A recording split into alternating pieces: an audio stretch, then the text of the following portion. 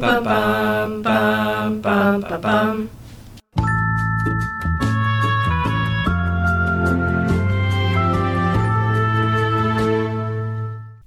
You're listening to Tove, a podcast about the good place and Jewish ideas. Hey, it's John Spira Savet and Savannah Lipinski. Hi, Savannah. Hi, John. We are just meeting each other today that we've been corresponding, and tell us about yourself as a first-time co-host here on Tove. Sure. I'm graduating from the University of Wisconsin this week with a degree in Mazel Jewish tov. Studies and Geology. Thank you. And I am headed to JTS for rabbinical school in the fall. During my time at UW, I've gotten really involved with Jewish communities and Jewish educational opportunities, and I'm excited to sort of continue that journey as I enter the rabbinate and go to JTS. So we'll get to know you through, of course, your thoughts on The Good Place. And to start with, which of these characters of ours do you feel like you're most like? I think I find myself identifying most with Eleanor. I think that she, especially as the show progresses, is doing a lot to sort of reconcile who she was in the past with who she wants to be in the future. And I see a lot of myself in that there are things that I'm not proud of that I'm sort of trying to grow from and become a leader out of the experience of growth that I'm having. And I think I see that in Eleanor's character progression throughout the show. Mm-hmm. How about a character you feel like you would like to grow toward? I think that one would have to be Michael. I think I'm really inspired by the wonder with which Michael sees the world, and especially the human world. And I think I could use a healthy dose of wonder in my life. And I think of all the characters, Michael makes a really impressive transformation as a character. He goes from being a literal demon to being someone who's really committed to doing good for people. And I think that that's also really inspiring to me. Mm-hmm. So one thing I forgot to tell you, I would ask you, is your Good Place origin story. How did you get started with this show? Yeah, I think I found the show maybe in like 2018. I was homesick with the flu and just sort of on the couch looking for something lighthearted to sort of spend the day doing. And I have a tendency to just find like silly sitcoms to watch, and thought that just based on the preview of this show, that was going to sort of fit the bill.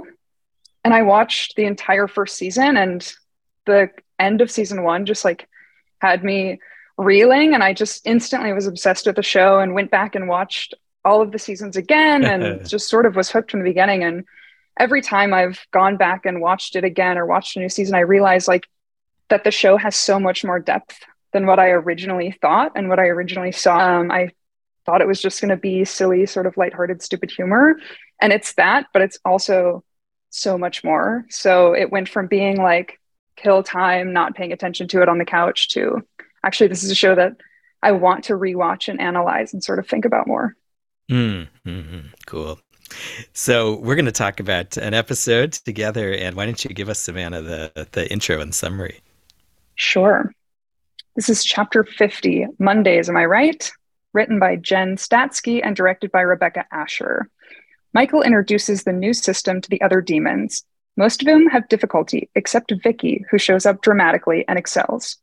Michael seems threatened by Vicky's skill, and he attempts to exclude her from the project, until Janet and Tahani persuade him that his individual sense of purpose is less important than what's best for improving the afterlife. So Michael and Vicky stage a coup against him in front of the other demons, where she takes over the project. Eleanor is concerned that Chidi will stop loving her once he learns the details of her life on Earth. Instead, Chidi becomes concerned that Eleanor will eventually grow bored with him. Jason maneuvers Chidi into realizing that, just as Janet and Jason are also very different from each other, and Chidi has faith in their relationship, he can also believe in his relationship with Eleanor. Once the new afterlife training is up and running, Michael has good news. The judge has decided that the 4 humans need no further test and can go to the good place. All right. Thank you. Well, I bet we both agree that this was a funny episode. Lots of laughs. Did you have any favorite moments? There were so many. I think like the standouts for me were the interactions between Jason and Chidi.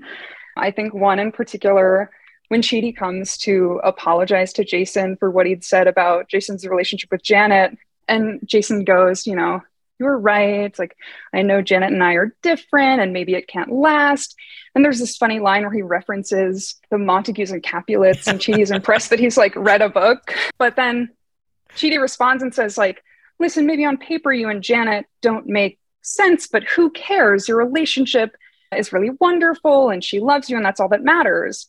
And then Jason says, do you really believe that? And Chidi says, of course. And then Jason does this move where he turns it on him and says, like, sucker, I got you. Yeah. Like, pretend what you just said was what you said to you instead of to me. And it was this like really smart workaround that Jason came up with to get Chidi to realize that the advice he needed, he knew all along, which I think was such a really beautiful moment between Jason and Chidi that was funny. And then they walk into the workroom and Eleanor's in there and Chidi goes, I was being stupid and Jason gave me some really good advice. And Jason goes, classic us.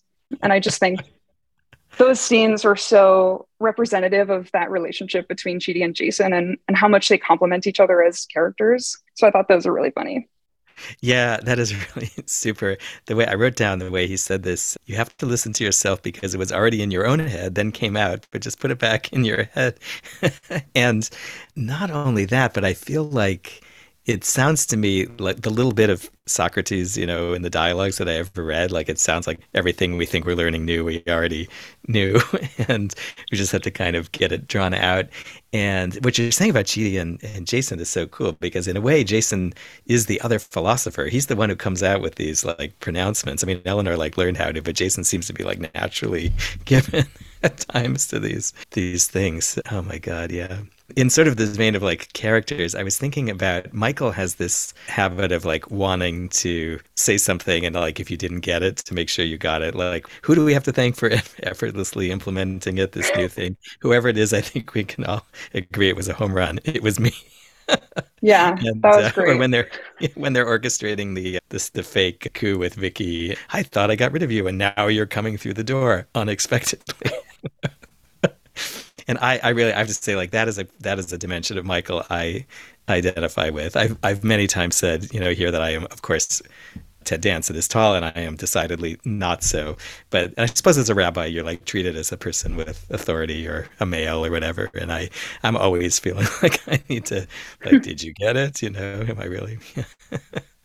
Yeah, I think like the explicitness with which his humor comes across is so well done and so funny, and every line that Michael has is always just done so well. I think another one that I thought was pretty funny was when they were staging these tests and using Tahani as sort of the test subject, and Michael was trying to get the demons to understand sort of their assignment. And the first one that goes up sets the stage, and it kind of seems like maybe she understood. It's like this fancy cocktail party and Tahani is being served hors d'oeuvres, but then all of a sudden she turns around and there's like a giant chainsaw bear. Yeah. And they stop it. And Michael goes like, okay, but remember, like, we're not using chainsaw bears anymore.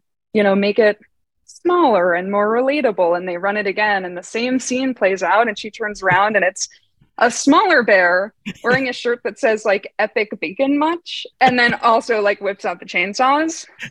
And I think that scene was so funny, and the shirt didn't make any sense, but it also seemed like such a like human shirt for a demon chainsaw bear to be wearing. I thought that was hilarious. And she goes, it was smaller and more relatable. And I think that was also where the title for the show comes from, because right before the bear pulls out the chainsaws, he goes like, Mondays, am I right? Yeah. The things they come up with to make it seem relatable to humans were so funny. And yeah. Yeah, that was great. When I forget which of the demons it was who has the insight there about, okay, so like her parents were the chainsaw bear, but instead of chopping off her head, they chopped off her self-esteem. Right. Yeah. A good moment. I was curious now, just generationally, I don't think of myself this way, but I guess we are probably of different generations a little bit. So they had this stuff like at the beginning about, I hope it's not more sexual harassment training. We just did that. And I'm already like, did that land with you as funny, or was that like, oh yeah. Yeah. I think those were definitely also like standout one-liners that I thought were hilarious. I think especially the line about the sexual harassment training I thought was so funny because it's a line you might hear in a workplace, like, oh, are we going to sexual harassment training again? We just did it last week. But then the way they follow it up with like, and I'm already so good at it is such a fun bad place demon spin on, a classic sort of workplace banter. Here's another maybe generational thing I was going to ask you. So when Sean comes with Michael and they're presenting what's going to happen to the demons, and Sean is attempting to say we're actually going to be working together or something like that, I thought that that might be a reference to something TV sitcom person. I don't think I know the reference. So I think there's been this little running thing about the show Happy Days, which has a Wisconsin, Illinois connection. There is this character, the Fonz, who when I was growing up was the emblem of coolness. And one thing that he couldn't do was to say that he was wrong. And one time when he was trying to own up to something, and these are supposed to be like teenagers in the 50s, like I was, maybe I'll drop this in the notes too. And it sort of goes back. There was a thing in the previous episode where Sean was at this cart that was called Joni Loves Tchotchkes, which is a reference to the characters of Joni and Chachi in Happy Days. The stand was called Fragile Friends for All Your Happy Days. So I think that was put in there for people like me and even my parents. Oh, the thing about the library book, Chidi's, it got here and I put the library in my will to make up for it. That has got to be one of those like, oh my God, brilliant lines to come up with.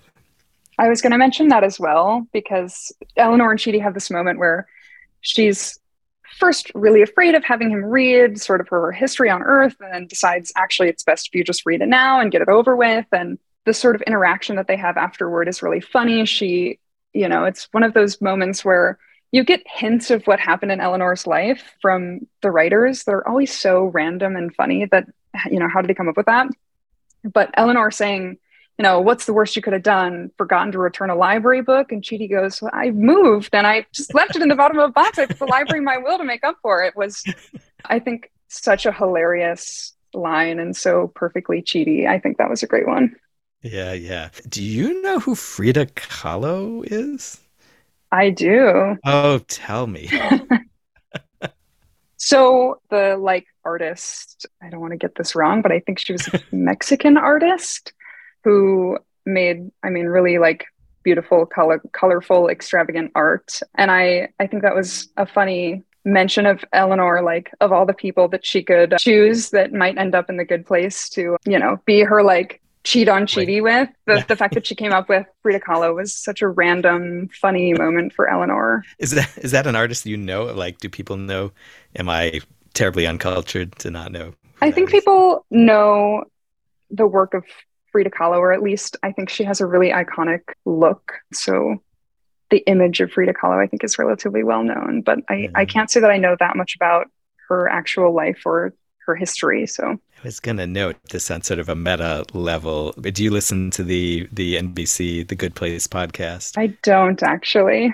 Oh, you should. So the first time they had the actor Tia Sarkar, who plays Vicky, on, she told this great story. She said that she actually auditioned for the part of Tahani, which she didn't get, but she said that Michael Schur and his team have this habit of, if they see someone good and they can't use them right away, they sort of keep them as someone who they might, have use for later. And when this idea of originally it was real Eleanor came up, who became Vicky, they went back to her, and she was just marveling that, she's like, yeah, obviously, Jamila is Tahani. How could that not be?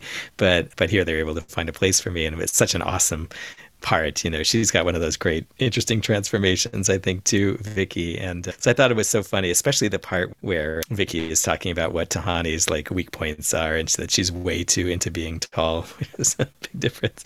But I just thought they were able to maybe use that little fun fact about the actors' not relationship with each other. It wasn't like they competed directly, but sort of, make a thing between them in the show. That was cool. Anybody who's going into a career, I think, in acting, or probably any sort of similar kind of thing, it's a great interview with her to listen to, which I'll link to, because it a lot of wisdom about how one looks at career, and sort of one moment may not seem amazing, but it might turn out to open up to something else. Anything else you want to call out as a laugh? Probably one of the last ones that really stood out to me was when I think Michael and Janet and Tahani were talking about not letting Vicky participate in the training to design the new test because Michael doesn't want Vicky to be the one to solve his problems. And then Janet says, "Oh, I understand what that's like. Once on Earth, I didn't know something and I had to ask Alexa. I felt dirty." And I thought that was hilarious.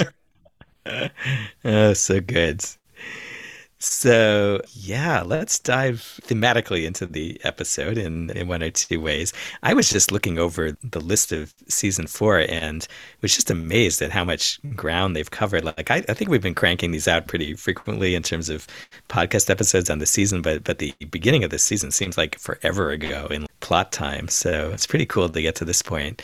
And certainly it seems like, although you might correct me, less about the ethical dilemmas of the moment and more about kind of some of the big pictures of an ethical life or a good life. Similar to what you were pointing at, that I think there is sort of this overarching progress in the show toward getting this new test and getting to the good place. And the big overarching ethical question is, how do you determine what makes a good life? But I think while that is happening over the course of the season, this episode also had a few smaller philosophical moments throughout it. And I think, one of them is sort of like Michael's struggle to find purpose in his life. And I think another one is this question that Eleanor's situation with Chidi raises about, does a person's past matter when you're thinking about moving toward the future with them? And that I think even the end of this episode, where the 4 humans do get into the good place because of the help they provide in designing the system, points to the idea that there's redemptive power in helping others complete tshuva. And I think that there's space to sort of explore all of those little philosophical moments throughout this episode, while also thinking about the overarching ethical arc of the show.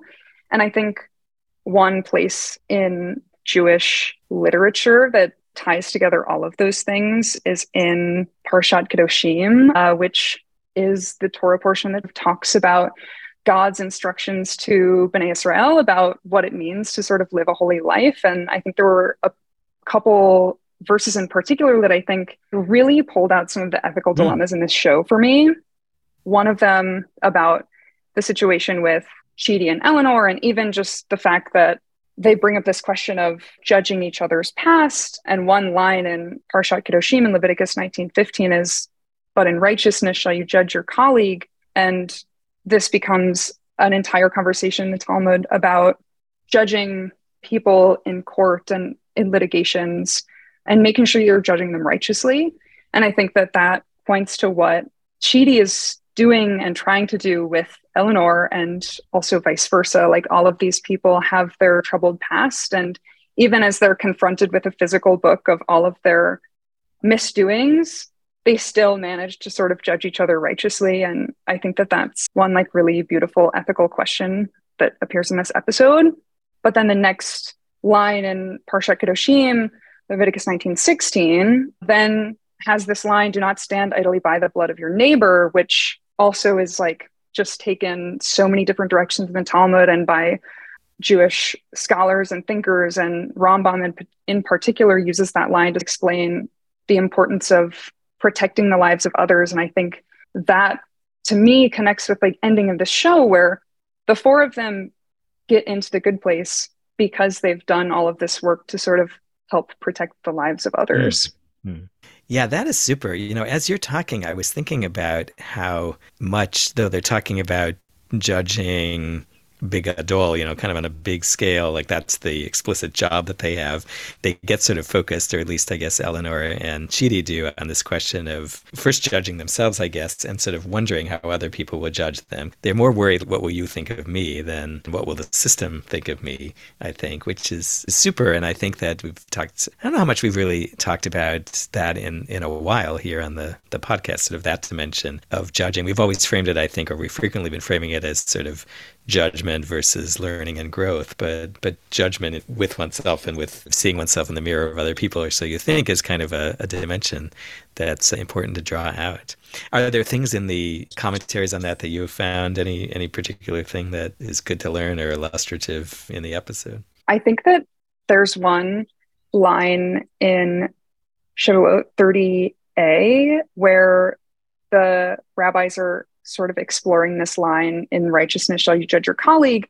And they expand on this line in many ways, some of them applicable to this episode and some of them less so. But one that I think in particular that really got me thinking about this situation with Chidi and Eleanor is a line that says, Rav Yosef teaches that from the verse, "But in righteousness shall you judge your colleague," it is derived with regard to one who is with you in observance of Torah and in fulfillment of mitzvot. Try to judge him favorably in the manner that the Gemara will now explain. And I think that, to me, that reminds me sort of Eleanor and Chidi having been through this experience of studying ethics and trying to be good people. And there's this idea that if someone has been someone who studies Torah with you and obviously observes mitzvot, that you kind of have this knowledge of who they are already.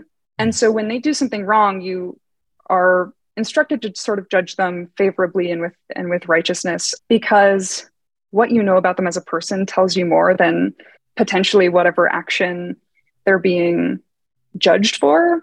And I think, to me, that reminds me of this moment in the episode where Chidi is saying, our lives on earth are such a small piece of who we are, and an even smaller piece of who we are together. We've been through all of these experiences together. I know who you are, and small actions that you have on earth aren't going to change that relationship for me. And I think that is a connection that I saw in that text. You're also making me think of something that's in that same section of Leviticus, Vayikra, about holding grudges and taking revenge, which I know the rabbis talk about when you have a particular memory of someone who you felt wronged you, and you fling it back at them, explicitly. Either you say, somebody asks to, borrow an axe, and you say, well, you didn't lend me an axe, I'm not going to do it. Or the other way, where you say, yeah, you didn't lend me an axe, so I am specifically going to be unlike you. I'm going to graciously give you my axe to borrow. And it's making me pick up on something that I think Rebecca and I were talking about in the last episode, which is kind of the memories cut both ways. On the one hand, all the things we've done are part of our story. And in the high holidays, we have this image of this book that has the things that, everything in it, essentially this book, which they now have, but presumably more beautiful. But then Chidi, I guess, is saying that it's actually not important to remember everything equally that's written in the whole file. And I guess we have a relationship, I guess what each of them say about the other is that, like, I don't need to know everything in this book to judge you. And each person says, but I judge me based on everything in this book, except for Jason, who considers himself a legend. I siphoned so much gas, Eleanor, even if the car was moving or on fire or a boat. I still always got that gas. And yet even Jason is worried that he's not up to, no, he's not. I'm sorry. He does the head fake about I'm not worthy of Janet. In the past, he's wondered whether he's worthy of her, but he seems to have gotten over that. So I guess he really is the good example of I'm not having self-judgment issues. But wow. Do you think there's sort of an advice that comes out of this? Like, are we supposed to guard ourselves in this way? We talk so much, I feel like we talk in society so much about being judged wrongly by other people, superficially. I guess more on that, the sense that people, judge a book by its cover. Is there a Jewish take, on I think judgment is something we need. We shouldn't just accept everything that people do or that we do ourselves, clearly. Do you think that, that this is essentially what Chidi is trying to say, that once we've sort of made ourselves accountable to those things in the past, so if there were unattractive things about Eleanor's behavior, as we know there are, if she's done her tshuva, then that can be, I don't know, do you erase it from the book? Do you keep it in the book with sort of a stamp on it that says tshuva, move on, Yeah, I think that's a good question. And I think I see it in a couple different ways. One being what you just explained, that Eleanor has made tshuva. She's changed a lot as a person and overcome a lot of the worst things that she did on earth that are in that book. And I think that's one aspect of it, that Chidi has seen her over the course of what we can expect to probably be thousands of years at this point, that they've gone through multiple iterations of afterlife simulations. And he's seen so much of who she is post kind of overcoming her time on earth. And I think that's one part of it.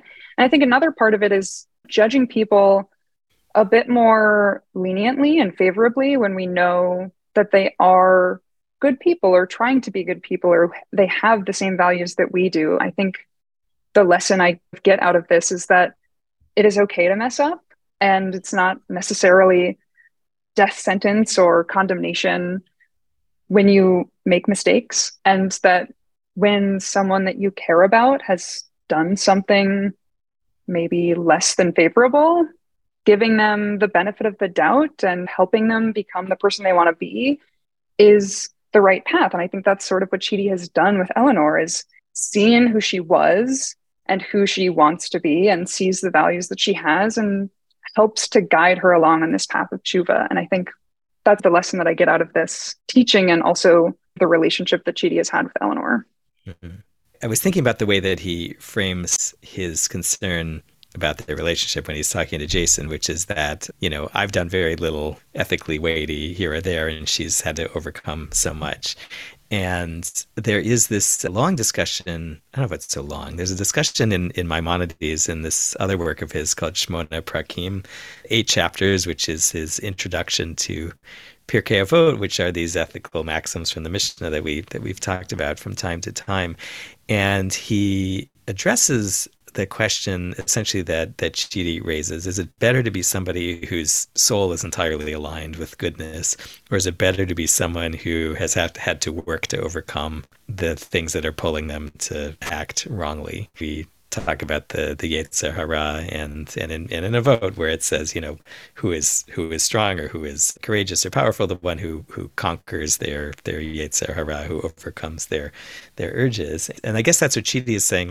He has this whole thing about his almond milk stuff and indecision, but he seems to really respect Eleanor for having gone through so much, having had to deal with so much in the way she was brought up, and then the work that she's done to become who she is. And he's sort of initially making this claim, or worries, I think, that not that he thinks that he's some kind of tzaddik, that he's some sort of person who didn't have inclinations to do these things, but he thinks that work is itself valuable, and maybe is more valuable than just kind of coasting on an ethical, an easier field, or just being good, I guess, from the outset.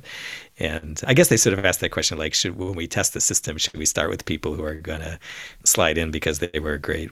Should it be the people with the highest point totals, or who overcame the greatest hardship? So in the course of that, Rambam, Maimonides, does say, it sure seems like, philosophers, by which he means like other philosophers, prefer the person who has no evil inclination, but that Jewish sources seem to value the person who works to overcome. He also said something interesting that I was just trying to see if it played out in this episode also, which is that he says that who he calls Hasidim, people of, I guess, great religious character and, what would you say, sort of spiritual progress, will actually make themselves kind of swerve a little bit from the middle path. Not that they'll do wrong things, but that they'll go 5% in either direction off a quality which is perfect, so that they're constantly doing the work of putting themselves back, and they never get into this coasting thing. And I never really encountered that idea at all, and was sort of thinking about that. And because it does seem like one of the things that's eventually going to happen, I guess, as they design what happens when you're in the afterlife, is this question of how do you keep it sort of alive? And I guess we see, boy, I'm giving a longer speech than I usually do. I think we see even in this episode that even though they think they're doing the job of judging other people or setting up other people for the test, they really seem still to be working on themselves. And it's nice, even though, as we know, they've kind of earned their way in already, they're not done critiquing their own thing. And yet, as you're saying, maybe some of that judgment is unwarranted. So I don't know. Now I'm in circles. Is it a good thing? Is Chidi's questions here in this episode, are they misguided, or are they a good thing? Yeah, I think this episode poses a really interesting question in that, are the extreme ups and downs better, or is having maybe a more stable, and what Chidi worries is a more boring life, ultimately the better option? And I don't know if we get much of an answer, but I think that's a really interesting question that this episode poses that you're talking about. Yeah, I think also, Michael in a way is asking that same question at a different phase. that feeling like if he doesn't stop with working toward his goal, is his life going to be his life, whatever his existence, going to be kind of meaningless. And I was intrigued about how, I think what Janet says, which is that in this case, it's not about you and your inner work. It's kind of about what existence needs, what the humans as a whole need. So you're gonna have to put your thing aside. But I feel like that is what Michael is representing. Like, I need a struggle to be in. And it's essentially the case he had made to Sean last week. Sean had said, like, when I'm not fighting with you, it's not really, even my demonness is not all that interesting to me. Yeah, and I think especially in the case of Michael and last episode's relationship between Michael and Sean, it's almost asking this question of like, is personal happiness and fulfillment more important than dedicating yourself to serving the greater good, which is sort of the dilemma that Michael is experiencing because he so desperately wants to have this rock to push up the hill, but handing off that rock to Vicky is ultimately what gets it progressed to the point of having a successful test for the afterlife. And then he's always looking for this rock to push up the hill, but it's weighing this situation of, is your happiness and fulfillment in life more important, or is dedicating your life to the greater good more important? And I think that's really similar to what's going on with Chidi and Eleanor, because Chidi is someone who has devoted his life to try to serve this greater good, and the book of his life is only a few pages long, and he's worried that he's so boring because he hasn't overcome anything or had these experiences where he's grown. And Eleanor has sort of always worked to serve her own happiness and fulfillment. And one of the experiences she's had in the test and the good place and the bad place is trying to overcome that desire to just serve her own happiness and fulfillment and try to serve a greater good. And so what is better, because the good place has pushed her in the direction of wanting to do good for other people, which for both her and Michael, I think has potentially prevented them from feeling like they have this thing that fulfills them. Mm-hmm. But Chidi, who has lived his whole life trying to just serve the greater good and has never really thought about his own happiness and fulfillment, seems to be the one who's sort of boring and doesn't feel like he's ever lived much of a life. So it's interesting. So where would you put Vicky in this scheme? Does she win you over in this episode, or is she sufficiently reflective around these issues? I don't know if Vicky ever wins me over. I think, there's too much of Vicky being the bad person for her to ever be the good guy to me. But I think that Vicky definitely sees what needs to be done and knows that she's the person to do it and is willing to sort of take up the staff and do the work. And I think that I respect her and admire that is a position that she knows that she should take on. And I think that the fact that she was able to have this moment where she reconciles that with Michael definitely redeemed her to me as a character, because ultimately she does help push the good place and the test to get into the good place to where it needs to be. So she clearly understands that it is essential for the sake of all human souls that this test is implemented, and she understands how to do it and really commits to that mission. And I think that's definitely makes her a much more compelling character. I love her getting into Tahani's headspace. Hello, love. Pish posh, tuna and pickles. I once played billiards with Questlove and Olivia Munn. And she says, okay, I'm there. Yes. Yeah, actually, I have thought about this thing about the actor and sort of the position that an actor is in. She's obviously an actor who's playing an actor, or whatever, who's role playing an actor. And in one way, actors have this gift of being able to get outside themselves and jump into another perspective. I know actors don't have a personal mission always to learn about themselves that way, although maybe a lot of them do. But I think that's what Michael attempts to sort of mentor her in, which is to say that she says, I'm a strong, independent acid snake in the skin suit of a strong, independent woman.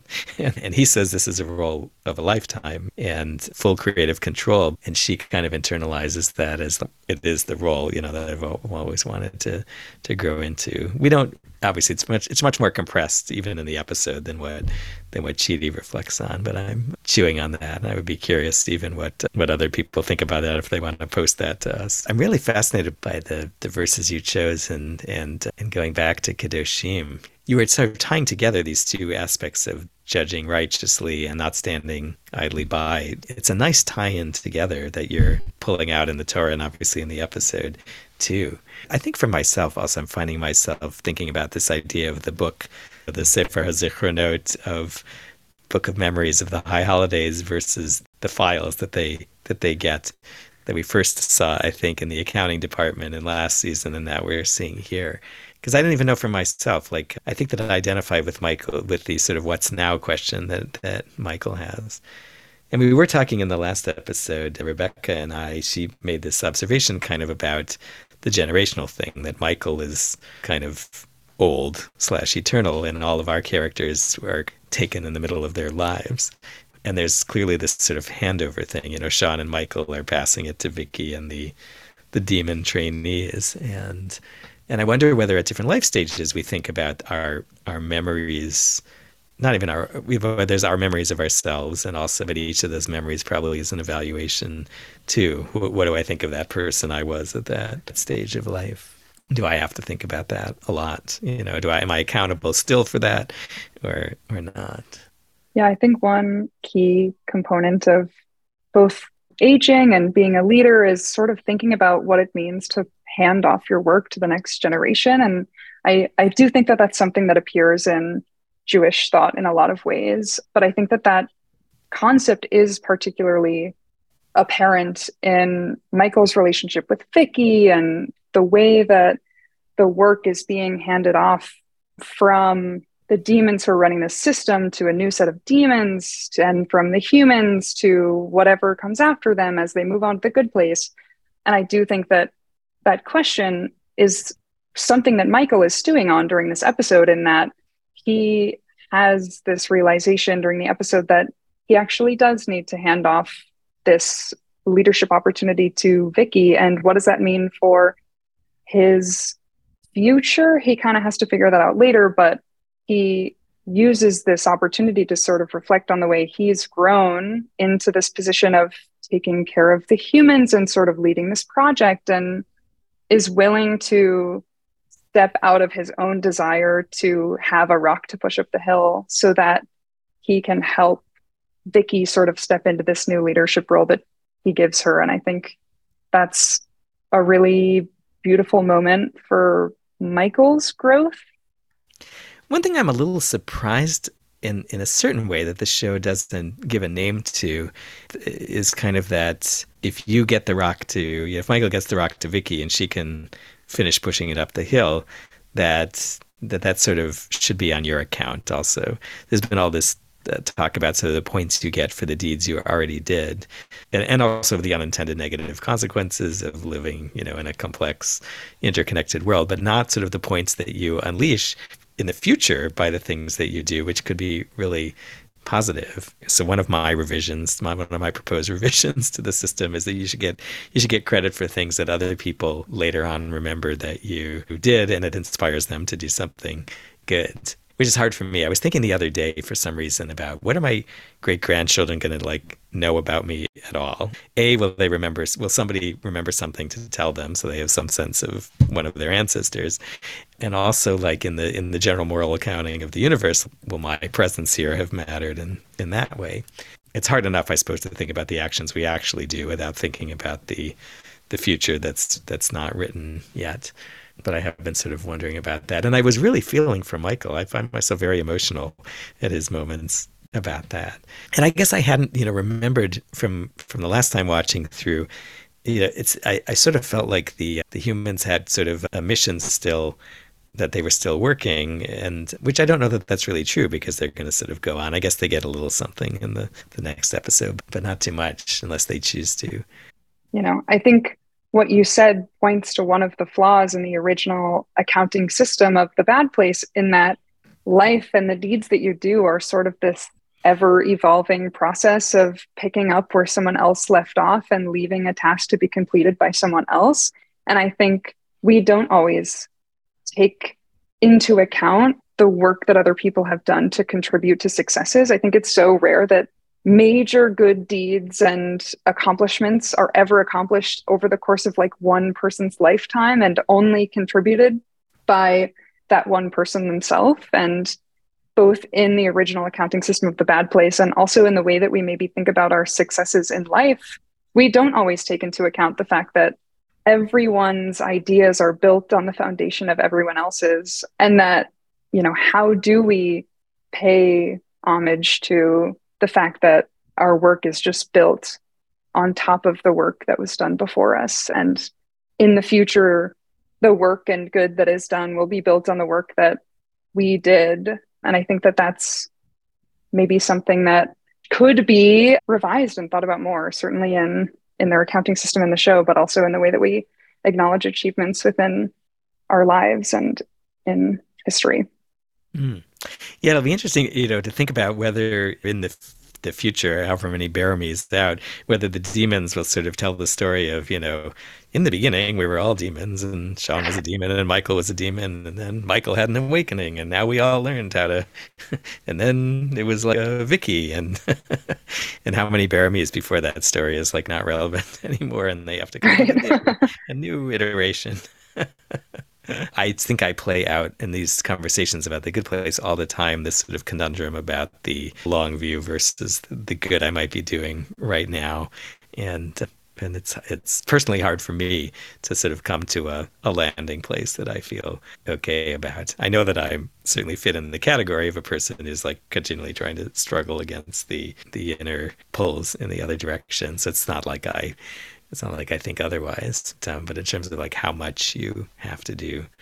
And I wonder about that with sort of Michael, even if I shift from implementing and architecting to training, or from training to leaving it off, is that good enough, even though that's an act that keeps on giving without my having to actively do it?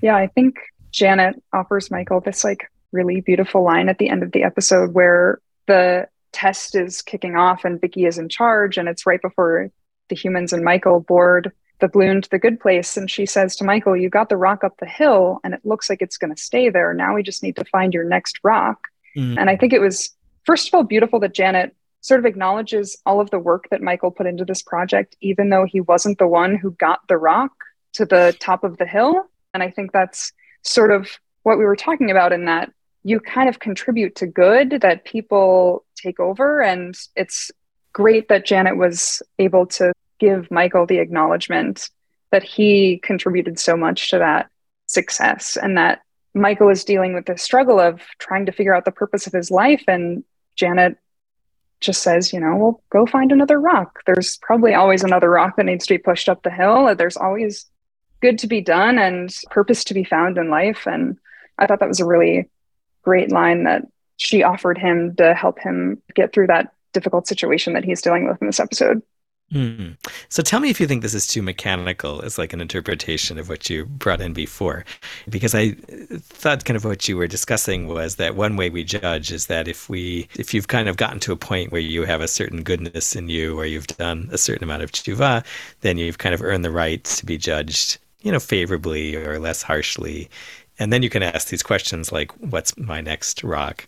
Is it sort of sequential like that? Like if you're not, it's not just that you're not pushing the rock, you're actively pushing the rock down the hill, you're rolling it over people who are below you, then we're really not at the level yet where we can talk about, what your purpose and things are. Is it kind of like that? You reach sort of plateau number one, then you have the luxury of thinking about the bigger picture of your life? Yeah, I think using the rock metaphor, once you've gotten it in an overall uphill direction, a little bit of backward progress should be maybe looked at in a more forgiving way, as opposed to you're already at the top of the hill, just knocking rocks down behind you. Then you haven't really proven your commitment to living righteously, where I think Michael and Eleanor and many of these characters have been working really hard to push their rocks up the hill, and progress is never fully linear and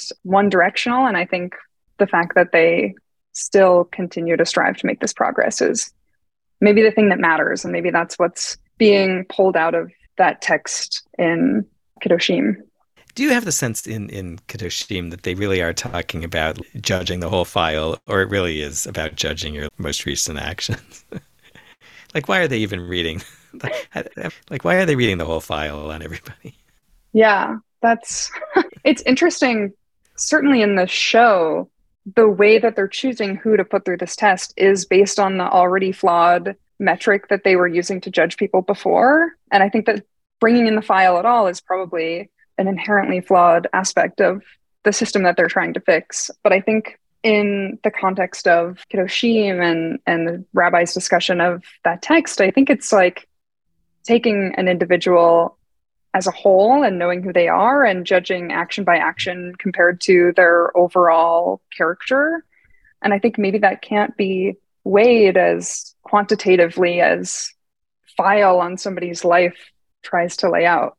It's interesting. I have generally tried not to be a cruel person. I've tried to actively not be a cruel person, but there are one or two instances in my life where I have been cruel and I knew it. One of them is in my past, in my high school years, and I think about it all the time. I'm thinking about it before Rosh Hashanah every year, and it looms large for me. And so I don't know how it would loom in the system, if Chidi was reading my file or if Eleanor was reading my file. It was just, a mean thing I did that I knew was mean, whatever. I expressed out something that I was thinking that even as I was doing it, I knew I shouldn't have. And I wonder, obviously I don't think of myself, therefore, okay, well, that makes you a cruel person. And I've tried to do my actions to do tshuva and recognize, those kinds of situations and not do them again. But I guess in that sense, it's sort of, it's in my self-concept. I don't know that it has a point value here or there anymore, but it does constitute a piece of my identity. Yeah, I think that's one thing that this episode tries to draw out also, is that our own conception of ourself and who we are as a person is going to be so much different than someone who either has gotten to know us as a person or who reads a file of objective information about our lives. And I think that's shown through certainly Eleanor and Chidi, who both judge themselves very harshly and expect the world to judge them very harshly because of it. And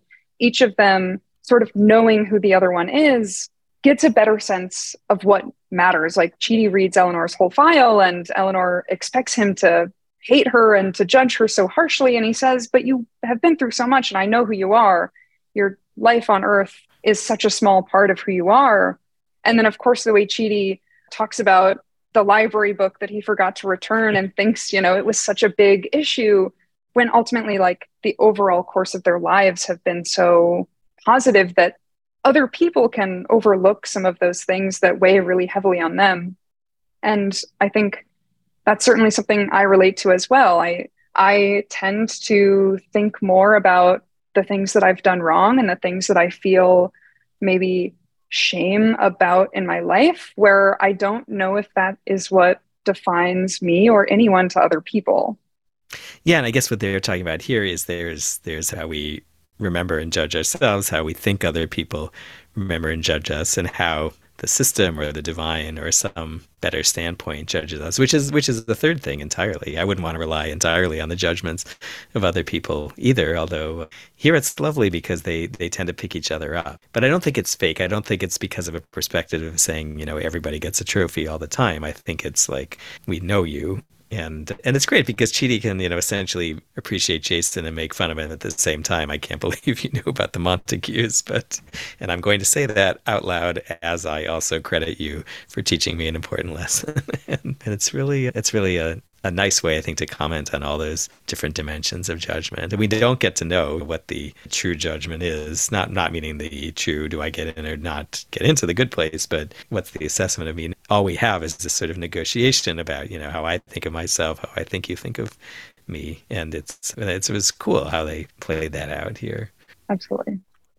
So, Savannah, is there anybody from earlier in your life who you would point to as an important teacher or influence on your thinking about ethical philosophy or your own ethical development?